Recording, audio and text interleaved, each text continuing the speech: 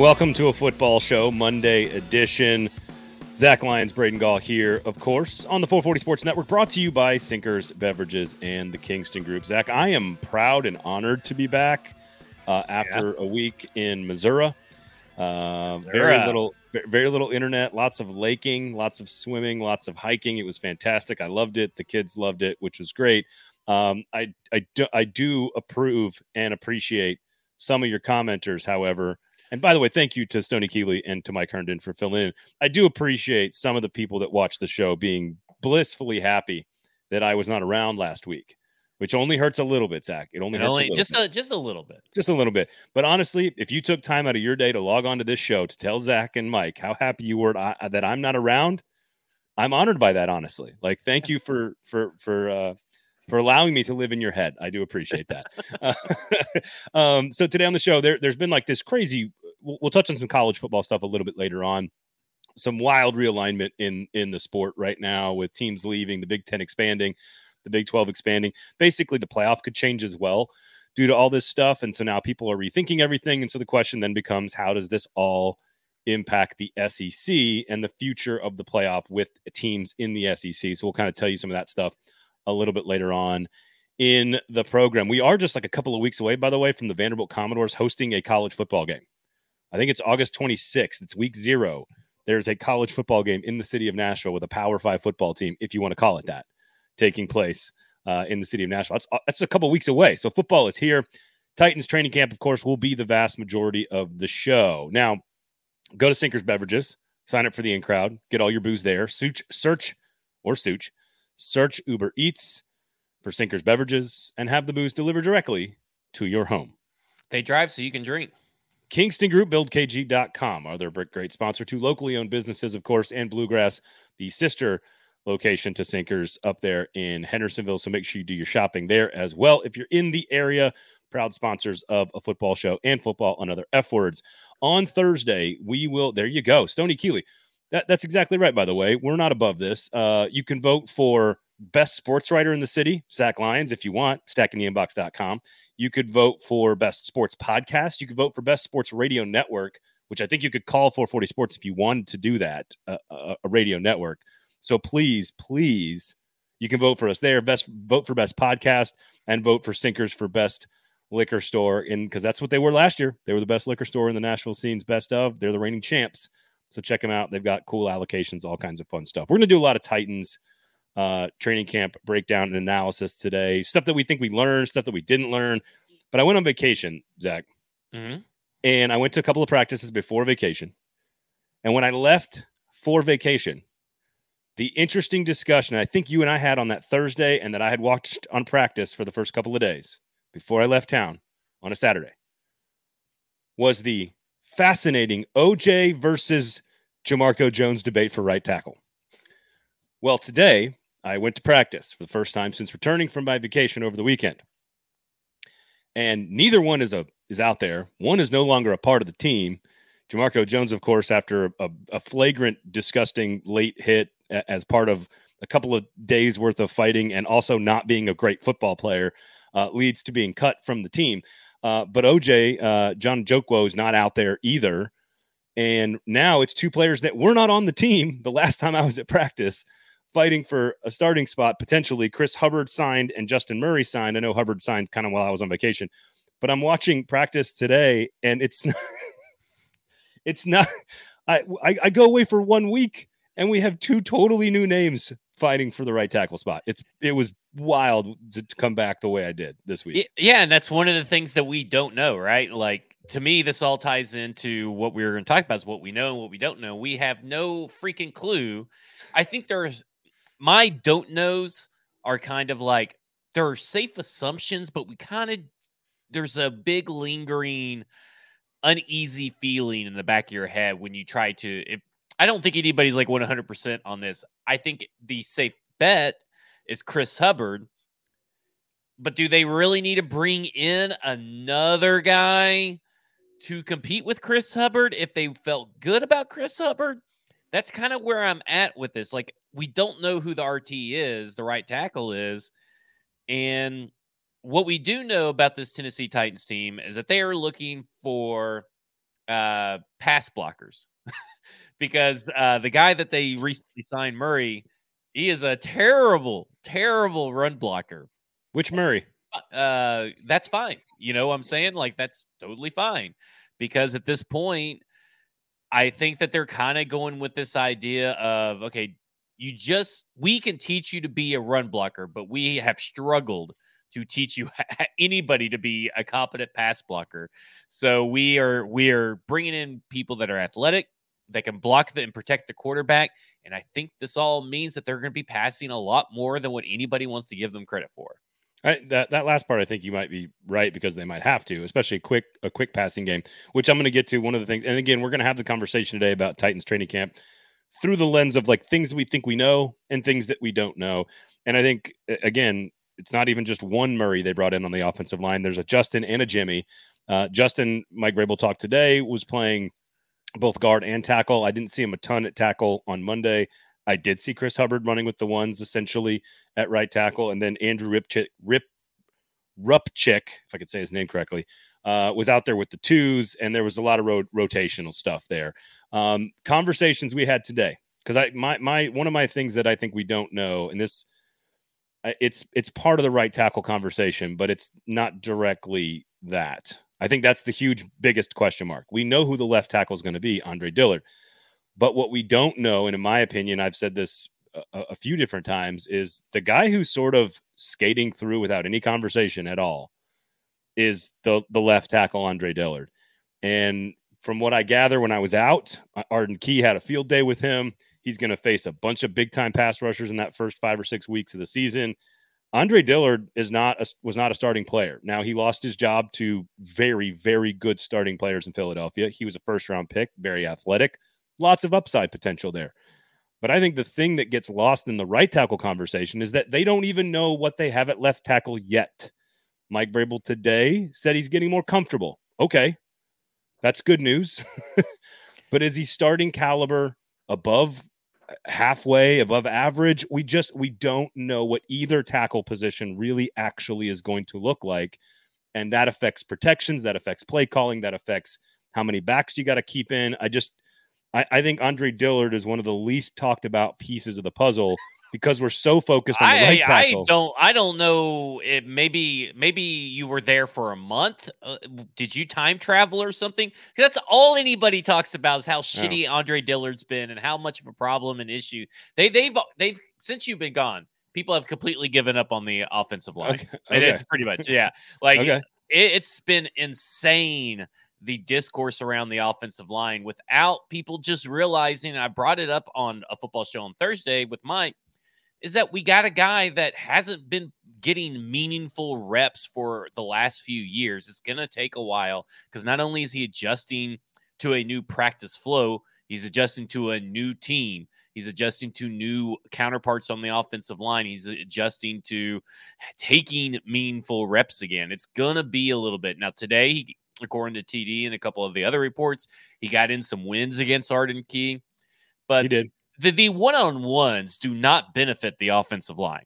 It's just like the one-on-ones in the defensive backs and the wide receivers. Like in the one-on-ones, it always skews somewhere. So I don't take too much from the one-on-ones. But what I've heard from the 11-on-11, 7-on-7s, there's either you don't hear anything about Andre Dillard, which means he's probably doing a good job, or you just hear very negative stuff about Andre Dillard, which obviously means he's doing a bad job. That's to be expected.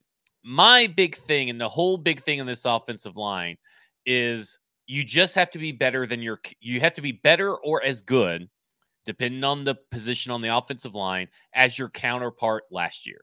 So Andre Dillard, all he has to be is better than Andre Dillard. I think expecting Dennis Daly, you mean? Yeah, Dennis Daly. Yeah. That's all that I agree with. That's all he has to be this year. Because he's signed on a 1-year contract. That's all he needs. And if he's better than Dennis Daly last year, that does wonders for everything across the offensive line. No question. I guess what I would say is, I guess everybody in the media then while I was gone cut up to what I've been saying for months, which is we don't know what Andre Dillard is. Now, I did not know that the entire world had soured on the entirety of the offensive line, but conversation today at practice. Now, to be fair, on Monday, they didn't do a whole lot. The fans were there, and Vrabel and the Titans, they don't care if the fans are watching anything interesting. They do they did nothing on Monday that was of note. Maybe some 2-minute stuff and some red zone stuff that was interesting, but largely it was a lot of special teams. It was a lot of sort of these weird one-on-ones. It was sort of like technique stuff. They didn't really do a lot of football. Which was upsetting for me personally, because I was looking forward to watching football. And we'll get to what we saw from both Malik Willis and Will Levis in the 2-minute drill in just a minute. But to Ed's question, D-line that good or O-line that bad, kind of hard to tell this early. The defense almost always is good in camp at this point. That I would say it's both. I think the offensive line, and I'd like to think that this is what I've felt for most of the offseason, that yes, they have some pieces that they have put into places, but we have no clue. Hey, Zach, good to have you back, he says. I don't even know if that's the right. Is that the person who hates me? Yeah, that's the one who's that's the one who trashed you on Thursday. Okay. All right. Fuck you, Zach. But thank you. No, I just have always had major questions. I think Skoronski is going to be great, but like people were toying with the idea today on the sidelines of like, well, what happens if they switch Skoronski and Dillard? And I was like, what? I was like, what? That's not going to work. Like, is Dillard athletic enough to play guard? Like, sure. Is Skoronski talented enough to play tackle? Maybe, but like, that's not what they want. They don't want to change the offensive line. Tell the people on the sidelines to fucking open their ears during the press conference. No, it's not about that. It's just like what it is it's people speculating because of their concern about the quality of the line. And are they going to put the best 5 out there? Are they going to try to keep a stable organization? Like, you know what I'm saying? When we talk about this, but the best 5 is the stable thing. Like, I feel like everybody's trying to say that the best 5's not out there in their natural position or in the positions at this point. The best 5, your best 5, or I guess right now you could say best 4 combination is there. There is no messing with the offensive line to make it better. You're talking about Dillard, Skoronski, Brewer, and Brunskill in that order. Yeah. In that order. That is your best 4, and that is the correct order. Yeah. Yes. And messing with that, whether you think that's the best 5 or not, or best 4 or not, that is the best 4. That's just I agree. That's just plain as day. I agree. I think it's still a bottom 3rd offensive line in the NFL. I think it will surprise you. And it's very possible that it could surprise me if Skoronski is top 15 pick good and becomes a stable, like above average guard, which is very, very possible. I think they're fine. I think Brewer is going to be better at center. This is all stuff we've talked about. Yeah. I think Brunskill is a like for like swap for Davis. If he stays healthy, then I think Davis ain't even staying healthy right now. Chicago Bears fans are mad. If he stays healthy, then I think he's fine. It's not an upgrade. It's not a downgrade. It's okay. And then I think Dillard has a ton of upside. But again, this is the stuff we said the day after they signed him. Yeah. This is a former first-round pick with a lot of upside and a lot of potential and a lot of athleticism who got beat out by a great player and we just don't know if he's that good. Let's be honest here. Everybody keeps saying he got beat out. He got injured and lost his job due to injury. That's true. That's true. And the guy that replaced him was just beyond unfathomably good. I mean, that's the problem, is that he lost it to injury. It's not that he didn't have the talent or didn't have skill. I mean, at the time, he was trending in the right direction, kind of like an Andrew Thomas is now. So to me, it's like people say, well, he lost his job. It's like, well, he lost it due to injury. He didn't get beat out. He lost it due to injury. I think the through the lens of the what do we know, what we don't know, is I think we know who the interior 3 offensive linemen are. We don't know if they're going to be great, but we know who they are. What we don't know about the upside of the offensive line, to me, is not. I guess my point here in this conversation, in a very long roundabout way, is that it's not just the right tackle we don't know about. I'm putting both tackles in there as we just don't know. We don't know what they're going to be as a package. We don't know how much they're going to need help at certain positions in certain games against certain opponents.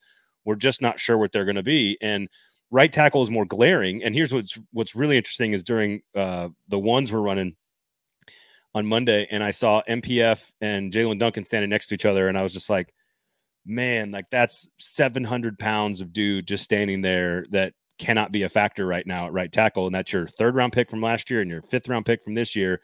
And neither one of them can be a factor. They've been putting Jalen Duncan in at right tackle last week. I think today, I mean, you were there, so I'm assuming I read today that he was at left tackle with the 2nd string, and Andrew Rupcich was right tackle with the 2nd string. Yep.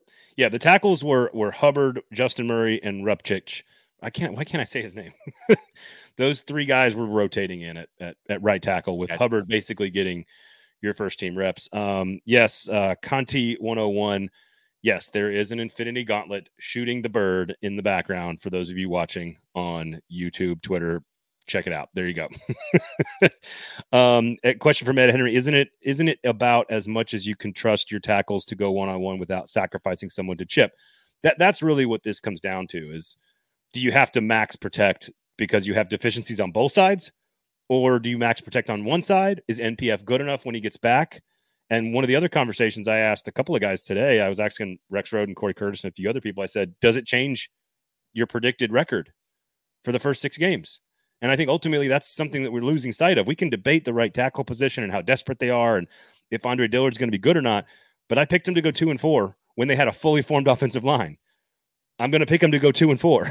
Like I'm not. Yeah, really I mean, like for me, change. it doesn't really change much because you got DeAndre Hopkins. And what I think is going to happen with this offensive line is that I think your pass rush win rate stats and your maybe some other stuff are gonna look bad, but in reality, like your raw stats, how many sacks and the sack rates and all that kind of stuff is gonna look good because I think the offensive scheme and the addition of DeAndre Hopkins changes what you do on this offense. The problem was last year was that Todd Downing was asking Dennis Daly to block for like 5 seconds while Robert Woods and NWI were doing these deep routes down the field, these long developing routes. If you're using their pure speed to get their open. pure speed. Now, if you take DeAndre Hopkins, Traylon Burks, Chig Okonkwo, you put those guys out there with Kyle Phillips now back, and you are asking Andre Dillard to block for 2 seconds instead of multiple seconds, then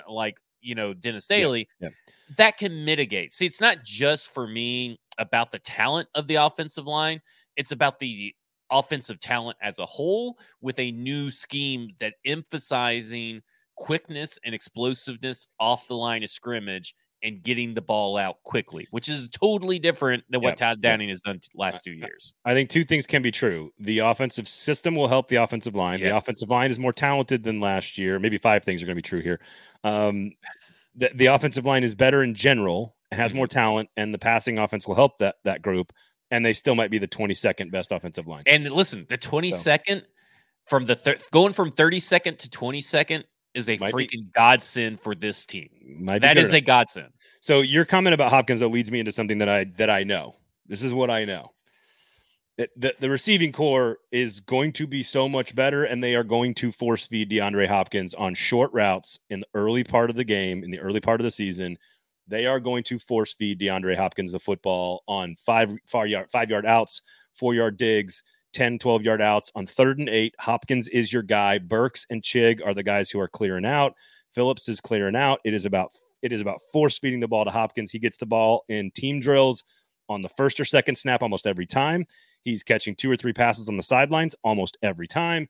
I've only been out there for like 3 of the 8 practices, but every team drill, every red zone, every 2-minute, every single one, 10, 10, 10, 10, 10, 10. They are throwing him the football. They're throwing it to him early, and they're not using him. In my opinion, they're using him the right way, which is short, quick passing game, short, dependable routes where he is going to win one-on-one battles more times than not off the line of scrimmage. So I just know they're better there. Yeah, they're 100% better, and they're treating him like a wide receiver 1, and he's just accepting the role, and like he should. And I at the end of the day, I think that everybody's prediction of how many targets he gets and how many yardage, like when he signed, everybody's like, oh, well, he'll probably get like 1,000, and he'll probably get this many targets or whatever. To me, it's feeling like it's 150 target season, like, because that's what they're doing, right? They are just every day at practice. It is Ryan Tannehill, DeAndre Hopkins. DeAndre Hopkins made another catch, or DeAndre Hopkins made a catch over 2 people. He went up for the ball and he did this and he did that. And it's every drill, every play, every 7-on-7, 11-on-11s every day. And that's what you want. And listen, Tim Kelly, he knows how to force feed either Brandon Cooks or DeAndre Hopkins. And you got DeAndre Hopkins, and he knows how to force feed a wide receiver and come up with plays. So I'm with you. I think that we know right now that DeAndre Hopkins is what everybody thought Julio Jones was going to be, is what everyone has been wanting since A.J. Brown got traded. DeAndre Hopkins is the real deal, and he is out to prove something. He elevates everybody around him, offense, defense, scheme, Burks, Chig, whatever. But I don't think fans should expect like 13, 14 yards a catch. I think it's going to be 8 to 10 yards a catch. I think it depends on how many he gets afterwards. And again, he's not a huge guy for that. That's where what I think they want to do is they want to get Chig and Burks the ball on first and second down in space for Yak and down the field in ISO situations. And I think what they want from Hopkins is short, easy passes on first and second, and then the critical catch on 3rd and 7. They want Hopkins over the middle on those bench routes, on those drag routes. They want to put him in ISO situations where he can win on 3rd and 8 because they don't expect him to get past the catch. They want to throw him the ball at the sticks, have him be in first down territory, and move the chains. I would guess, like, again, this is purely random. I wasn't planning on doing this, but I would say like 78 catches for like 790 yards and a handful of touchdowns. But like, I think it's going to be around 10 yards a catch. So I don't. I think he's getting way more than what you just laid out there. Maybe. They're not targeting him down the field. I'm not talking about the yards per reception or stuff like that. I'm talking about like the 700 something yards and all that. I mean, I think he's going to go the way that they're moving this offense essentially around DeAndre Hopkins really feels like he's going to blow those by. Okay. But I don't think AJ Brown ever have more than 80 catches? No, but this is a totally different offensive scheme, totally different play callers, different histories to pull from, and all that kind of stuff. Sure. I will say this, that here's what I know. Jonathan Ward's making this team, and he's making it really easy for the Tennessee Titans to cut Hassan Haskins. So quick, I'll let you go on that for a second, but quickly today. So they did the one-on-one tackle drill where you start facing the opposite direction, which is a really fun drill, by the way. I think it's the modern version of like Oklahoma or Big Cat. And so they put you on the line of scrimmage facing the opposite direction. Yeah. You have to run around a cone, and then you go back and you have one move to make, and the other person has to wrap you up. And there's always like oohing and ahhing when someone makes a move, right? Somebody gets torched or somebody does this. And one of my favorite lines from the coaching staff is like, know who you are. One cut and go to like Trayvon Wesco and Kevin Rader. Yeah. It's like, know who you are. With Kyle Phillips, it's like, make a miss. Like they're giving different advice to different players, of course. So Ward gets in there and they go, no, Monty Rice, get in there. Monty Rice, get in there.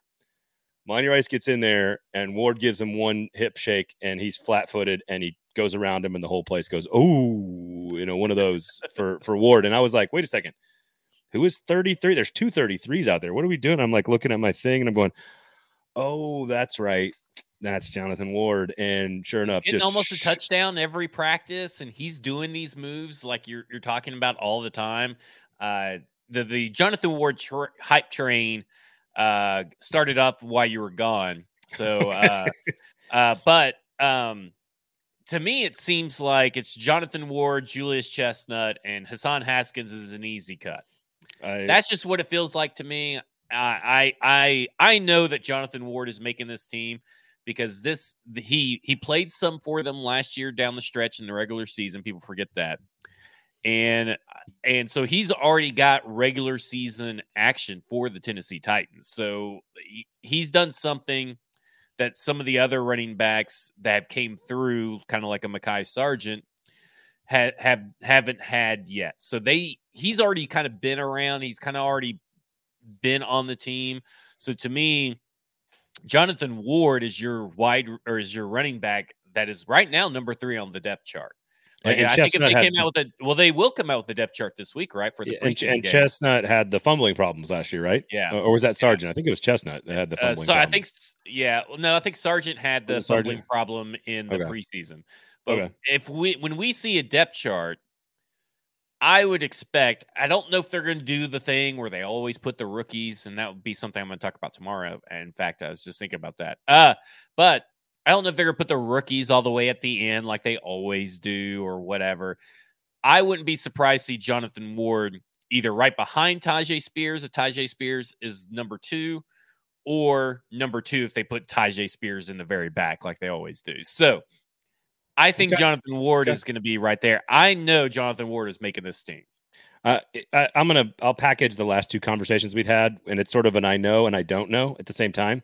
I know 5 of the receiver spots. Everybody knows those 5. And according to Mike and a couple of other people that have said, Mike doesn't think that NWI is a lock for this roster, and I think that's absolutely asinine. I think he is. I think it's Reggie Roberson, Colton Dowell, and Racey McMath, and a handful of other people for that last spot. I don't think Racey McMath has a chance. So Willis made a really nice throw in the red zone on Monday, in a really tight window, down and low to where it had to be targeted to a pretty good route by Racey McMath. In between double coverage, really nice throw by Malik Willis. Hit Racey McMath right in the chest on the ground in the end zone for a touchdown. Dropped it. Like the guy just he doesn't even, sometimes the drills he gets corrected on the drills still. And if you're in year 3 and you can't do the drills, like it's just, I just don't see McMath and being a part of the team, even though we all want him to be because of his speed and size and everything. The guy who keeps making plays, he did it again today, is Reggie Roberson. He's the guy Reggie Hive, stand up. The guy made 2 big plays today. Once in the red zone, he caught a touchdown, and then one out in the full team drills, which they did not do much of on Monday. He made a couple of big plays. If you see talk about the Colton Dowell touchdown in red zone, don't acknowledge that as a good play.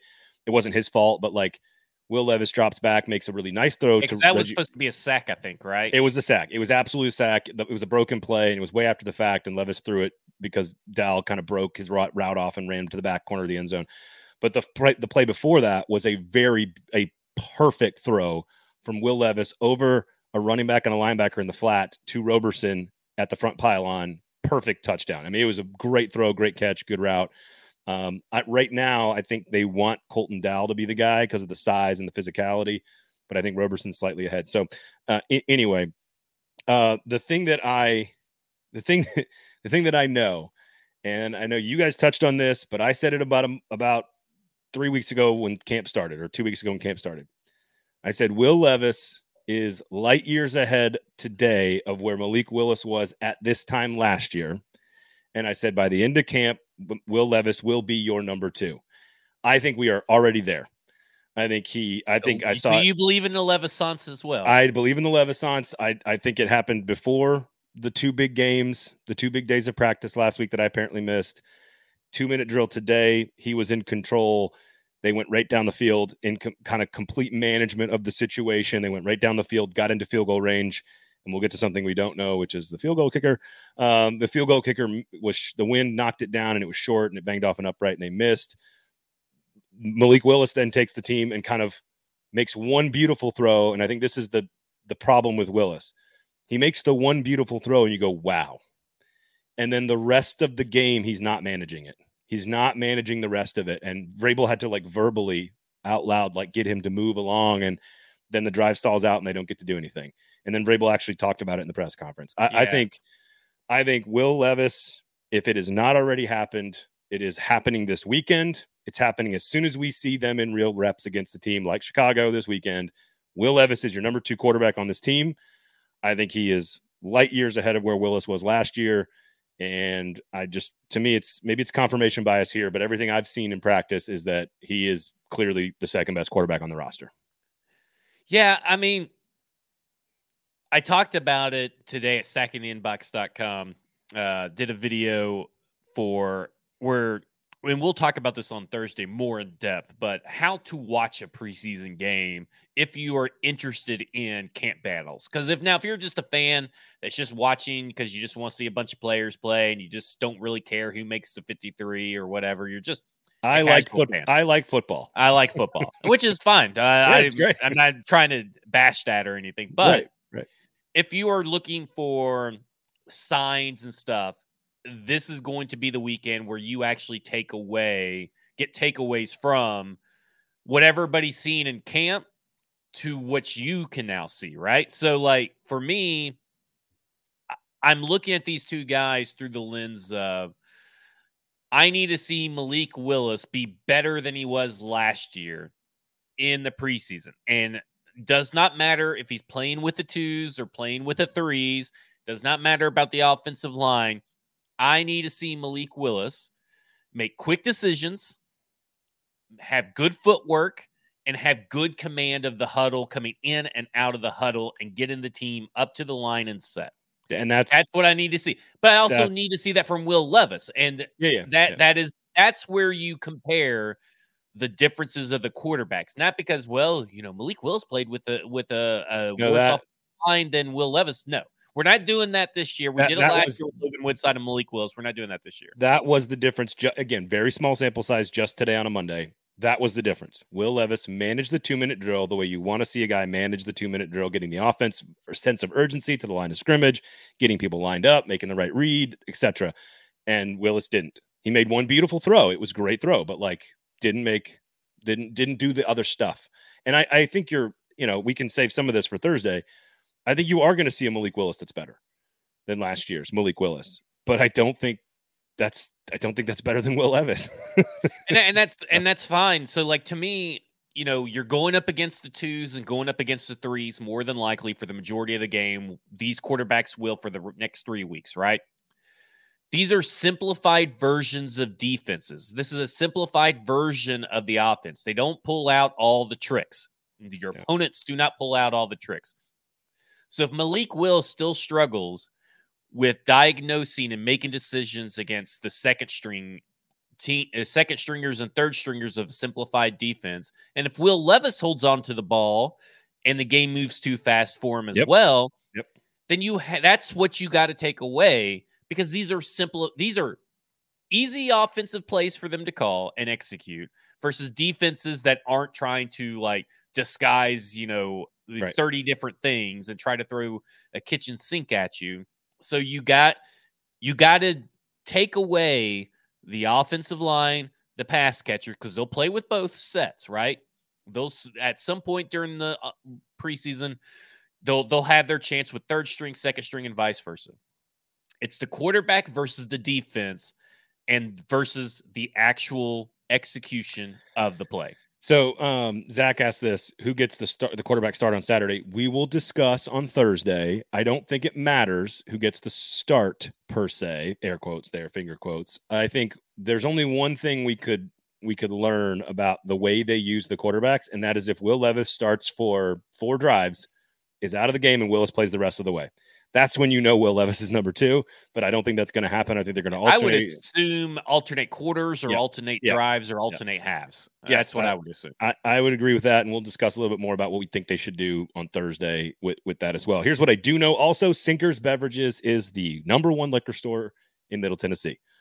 Voted the number 1 liquor store in Nashville last year by the Nashville Scene. You can go vote on Best of right now for all of the great shows on the 440 Sports Network and all the great reporters and the voices that you hear, such as Zach Lyons, if you so choose to go vote. Sinkers Beverages, of course, in East Nashville. You can Uber Eats, search Sinkers Beverages, and they'll deliver the booze right to your house, Zach. They'll drive so you can drink. Make sure you sign up for the in-crowd, of course. They give you all kinds of good access to cool allocations and special stuff that they get in that they don't give to everybody else. It's very, very cool. Go sign up. They'll track it, and they'll give you rewards. And they got special events and stuff that we're going to be doing here soon. I've got some stuff in the works, Zach. And, of course, their sister store, Bluegrass, is going to be involved potentially as well. So we got some cool stuff that we're working on. So make sure you go check out Bluegrass and shop there in Hendersonville. The Kingston Group, buildkg.com. I know that they are the people you should talk to and have a conversation with before you make any big decisions about your house. Nashville's custom home, award-winning custom home and remodeling firm, nose to tail. You know exactly what you're getting yourself into when you use them. Full, complete price point. I know a couple of people that have done some major renovations with them. Extremely happy. 5-star Karen review. You know what I mean? Yeah. The only people that write Yelp reviews are Karens. We just want reviews on the podcast. That's all we want. So 5 stars only, please. Otherwise, what else do you know? Oh, you want me to go? You want me to drop one in here? Oh, I got one right here. One? Here's what I know. That Mike Vrabel is a champion of coaches on his staff trying to get different opportunities and to be recognized. This plays into Terrell Williams, but also Tony Dews, right? So Coach T, or Big T, I think is what they call him, is going to get the head coaching, versus the Bears. A couple of years ago, he did it with Stretch when he got when Vrabel was diagnosed with COVID. but he's putting Big T out there to a guy that he recently promoted to assistant head coach in the offseason, and he's putting him out there, trying to put him in a bigger spotlight, so to say. And he's doing that also with Tony Dews. Nobody talks about that. We did at the time that he got promoted.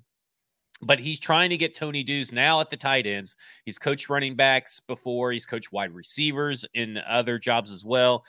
They're going to give him the opportunity to go tight end because tight ends usually go. That's who your OCs typically end up being, are tight end coaches. So they're trying to get him promoted and everything. So what I know is that you put in the work for someone like Mike Vrabel, you are going to get the opportunity to flex or, shine or do something. He's going to try his best to reward you and put you out in the spotlight. And Vinning says on here, will Vrabel not coaching affect how the quarterbacks are played? No, because your offensive coordinator is still there. Yeah. And also part of so I think there's a lot of different things here, and I think it's interesting, and I think it's a very complimentary thing for Mike Vrabel to do. So everything Mike Vrabel, just so you don't know, Terrell Williams is the assistant head coach, the defensive line coach. He will be the acting head coach on Friday, the day before for preparation, and then the day of against the Bears on Saturday. So he will become the acting head coach. Mike Vrabel says he wants to work on the more hands-on stuff and actually coach. Because here's a couple of things. Mike Vrabel, of all the coaches in the NFL, who do I trust the most to not need reps to manage a game? It's Mike Vrabel. I don't think nobody knows the rule book better than him. Nobody knows when to do the right thing on fourth down better than him. Doesn't mean it always works, but largely he makes the right decision, the right risks at the right times. He knows how to take fake penalties when he needs to.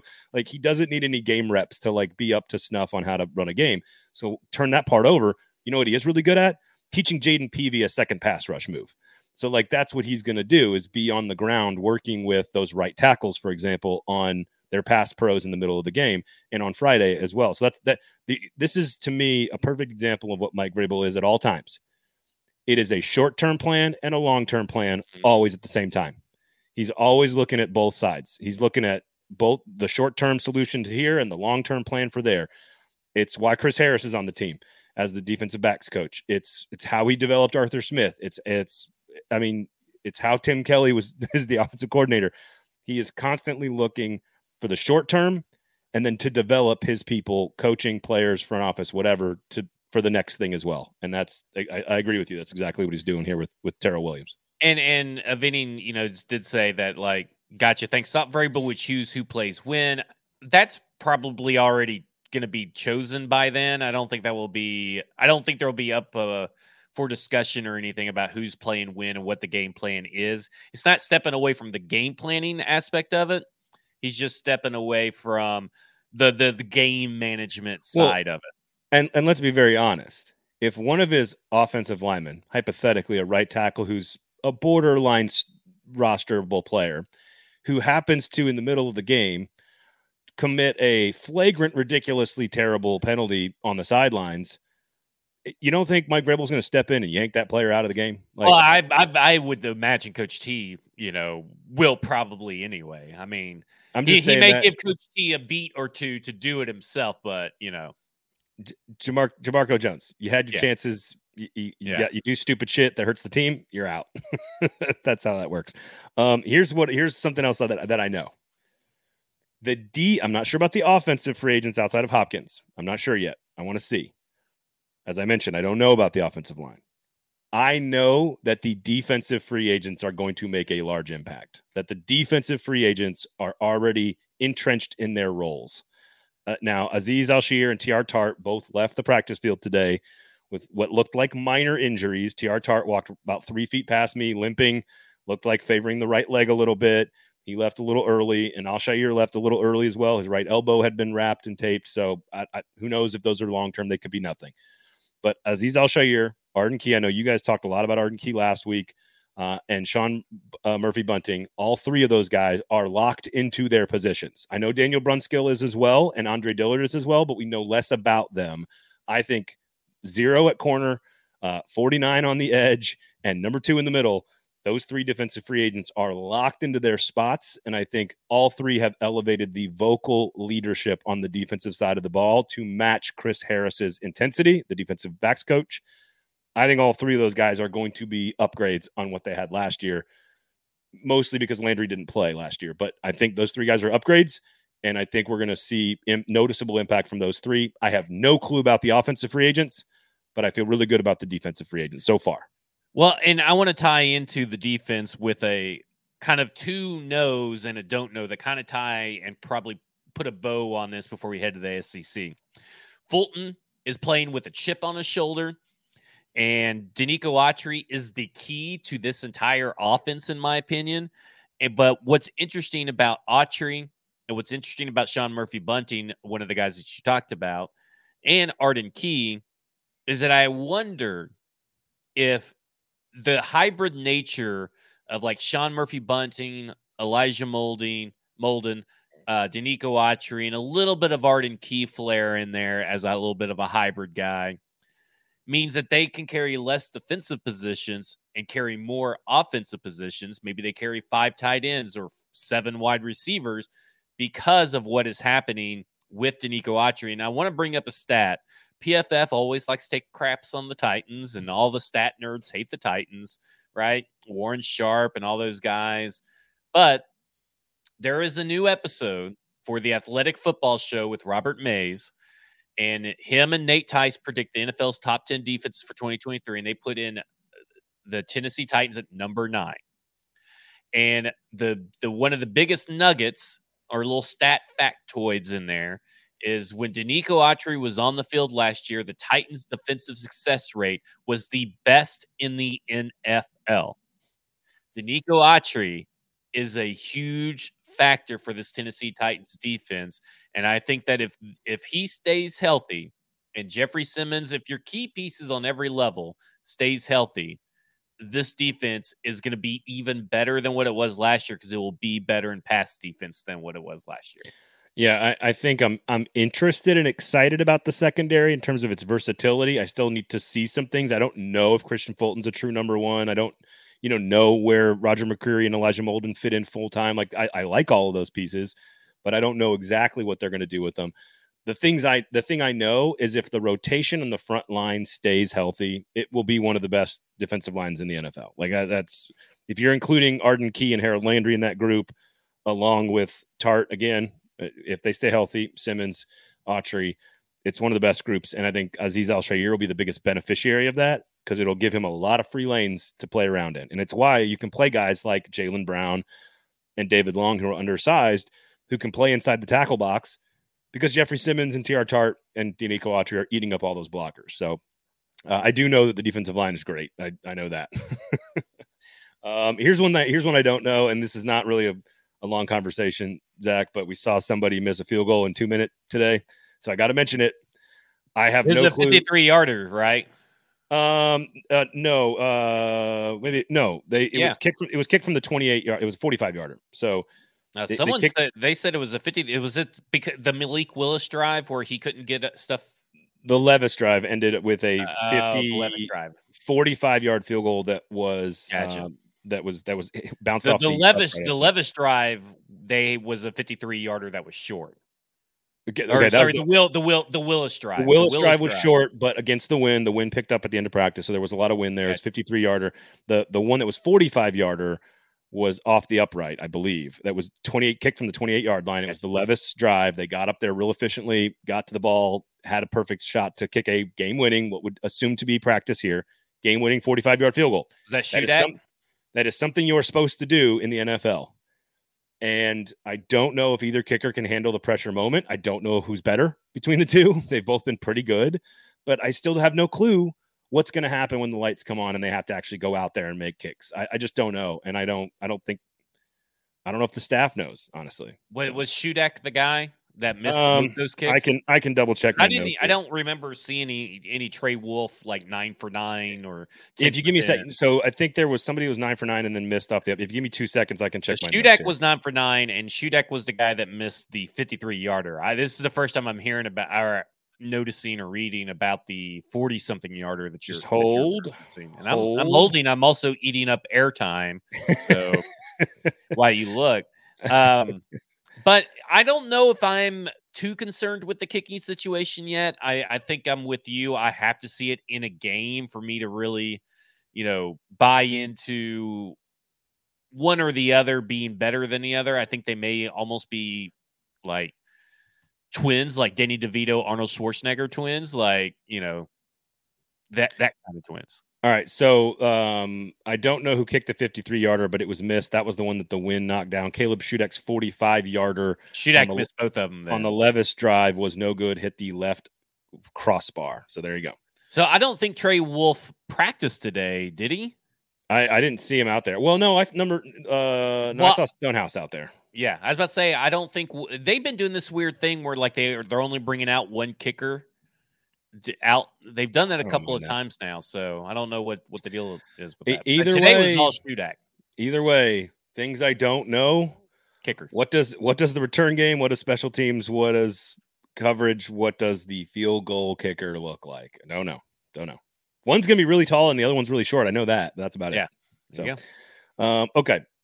All right. Go to Sinkers, go to Kingston Group, go to Bluegrass. You guys know the deal. Support local business, stackingtheinbox.com, all the other great shows across the 440 Sports Network, Broadway Sports Media, as well as football and other F words. Okay. Quickly here in the SEC, if you didn't notice, Zach, I'll let you ask some questions here, but Oregon and Washington are going to the Big Ten. The four corner schools, as they are called, which is Arizona, Arizona State, Utah, and Colorado, those four are going to the Big 12. And that means the Pac-12 has 4 teams left. They're on life support. So why does this matter to the SEC? Well, the Big Ten's getting bigger and stronger and better. They already make more money, so that's important to note. But really, and we'll get to the playoff implications. But really, the ACC can't be picked apart yet for another like 8 or 9 years. So if you're looking at Clemson or Miami or North Carolina or Florida State, the SEC doesn't have to make any moves. So if you're an SEC fan, don't rush into anything here. You are good at 16. You have 16 of the best teams in America. You're still connected in a footprint. You don't look like the Big Ten where you're all over here and then like 3 guys over here on the other side of the country. You're still connected. All your states are attached. You still dominate the South, which is the best recruiting footprint. There is no need to rush anything. The SEC does not need to respond to this. They just need to sit at 16, play the long game, and watch what happens with the college football playoff committee situation and the playoff format. That's going to matter. But by and large, this should not have an impact on SEC fans. Don't panic. Don't get on message boards and talk about how you need to go get Clemson in North Carolina. You don't. The SEC is good right where it's at for the short term. Well, I got a couple questions for you. So my first question is, when are they going to change all these names? Because there's no way you could stay with the Big Ten and the SEC, right? Is this eventually going to lead? And this is a bigger non-SEC football question, but isn't this going to lead to NCAA West and NCAA East, or the NCAA North and South? North South. This feels like it's leaning towards an almost NFL-like division of conferences and stuff like that. Because at this point, your Southeastern Conference, I mean, is Oklahoma really Southeast? I mean, that seems like no, almost. So, and then of course, the Big Ten is like not even 10. It's hardly ever been 10 schools, it feels like. And then the Big 12, Pac-12. I mean, all this stuff just feels like it's all going to be 4 big divisions that are like maybe, I don't know how you North Central or something like that. 2. There'll be 2 because here's the other thing. The SEC would, and this would be my advice to them, they would never want to change their brand. SEC is such a powerful brand that I think the only way they would change their brand is if it is truly North and South. Yeah. Like instead of like AFC, NFC, if it's North and South and you just call it the Northern Conference and the Southern Conference, then I think they'd be fine with that, because then you can call yourself the South and still have that sort of sense South of just means more. It can have that regional pride thing that the SEC cares so much about. What's funny about the Big 12, and I'm double checking this, I want to say that the last time that the Big 12 was actually 12 teams. It feels like it's been a while. I want to say it was 2000 and when did A&M and Missouri leave? 2012? I think, no, they added TCU in West Virginia, and they were at 10, I think. I'm not sure when the last time they had 12 teams is, to be honest with you. Seriously. Yeah.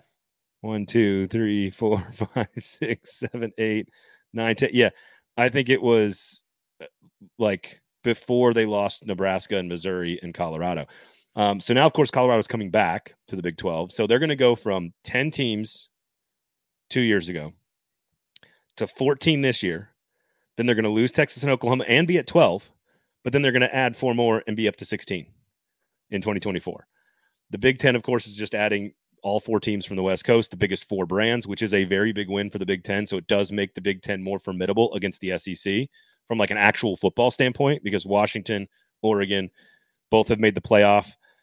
Other teams in the Big 10 have not. You've got USC and UCLA, which are big football brands, USC primarily. So there is a genuine increase in football quality into the Big 10, which is big news. Here's the only thing I think that matters in the short term for the SEC. And that is, if the rules change about how you get into the playoff, that could affect the SEC, and probably in a good way. So hear me out on this. Right now, it is 6 automatic bids into the playoff out of 12, starting in 2024, next year. The highest 6 conference champions.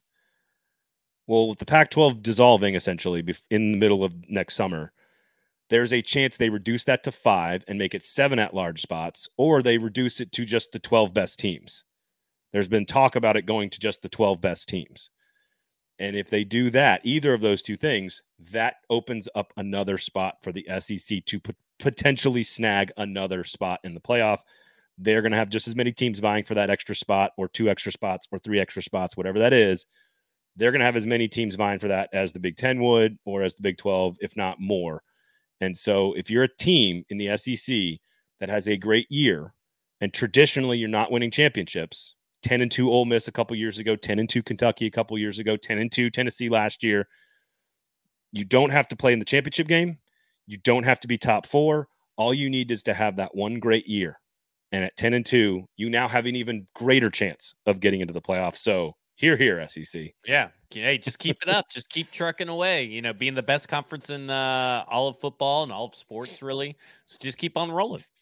And the fact that TV has destroyed the Pac-12 now, TV money is eventually going to destroy the ACC, which is where the SEC will come in and pilfer some schools eventually, but that's not till like 2032 or whatever. This is leading to what you're talking about, that we are everything that has happened for the last 5 years, NIL, transfer portal, realignment, playoff expansion, every single thing is leading towards a 2-conference breakaway, none of which will be governed by the NCAA, and it will not be an NCAA sanctioned championship, which is not currently. And we're going to have a 2-division NFL style 40 or 50 team breakaway. The problem with that, if you are an SEC fan of Missouri or Vanderbilt, you might be concerned about not being picked to make that threshold. That would be my concern if I'm a Vanderbilt fan, is you're not guaranteed to be one of the top 40 brands in college football. Like there's a couple of SEC teams that might not be. And so that's the concern, I think. So it'll be really interesting. I mean, this whole conference realignment thing seems to be moving fairly quickly. You know, everybody's trying to outdo the other. I know that, Memphis has put in petitions to join various of the Big 12, I believe is the Big 12. It'll be interesting to see how this all shakes out in the end, and who are the top 40 or top 50 teams, and, to make up all these different conferences or realignments and all that kind of stuff. Like if the Big 10 was to draw a line, I'm pretty sure like Indiana, Purdue, and Rutgers don't make it. Like they don't make it. They're not above the brand line, because you'd rather have Clemson and Florida State, right? You'd rather have Utah than Vanderbilt, because Utah makes more money than Vanderbilt, even as weird as that sounds. Like Arizona State's probably a bigger brand than Vanderbilt, honestly. Like if Arizona State is number 2 in the nation and playing for, they're 10-1, people are going to tune in to watch that. Yep. I don't know if Vanderbilt can get to that point. So no, probably not. It's unfortunate. Listen, as someone who loved the Pac-12, I loved watching it. It's the best football on, because it's late at night and my family's all asleep and I can drink some liquor, and that I bought at Sinkers, of course, and watch late night Pac-12 after dark. It was my favorite football. That wasn't the SEC, and so I'm sad to see it be destroyed. And I'm sad to see what's happening to college football, but this was always where we were headed. And the SEC is still contiguous. It is still footprint that is connected. I know you made a joke about Oklahoma, but it is Oklahoma owns Dallas-Fort Worth, which is in Texas, which is a SEC footprint state that is attached to all the SEC states, Missouri, Arkansas, Louisiana. So it's still attached, and it's still one sort of blob here that makes sense. Everybody else doesn't make sense. No. You now have Utah and Colorado in the same conference as UCF and West Virginia. And the baseball teams got to be like, and basketball teams, I feel like are going to be going crazy. Like Oregon and Maryland in the Big Ten conference matchup. It's just, at least Texas, Oklahoma, A&M, Missouri, like that makes sense. There's some sense there. So the SEC is still doing it better than everybody else. And that just no panic. Don't overreact. Shop at Sinkers. Use the Kingston Group. Read Stacking the Inbox. Go to Football and Other F Words, of course. I know you and Mike are back this week, and I appreciate you and Mike hanging out last week. Mike's off this week. Oh, Mike, of course. Of course.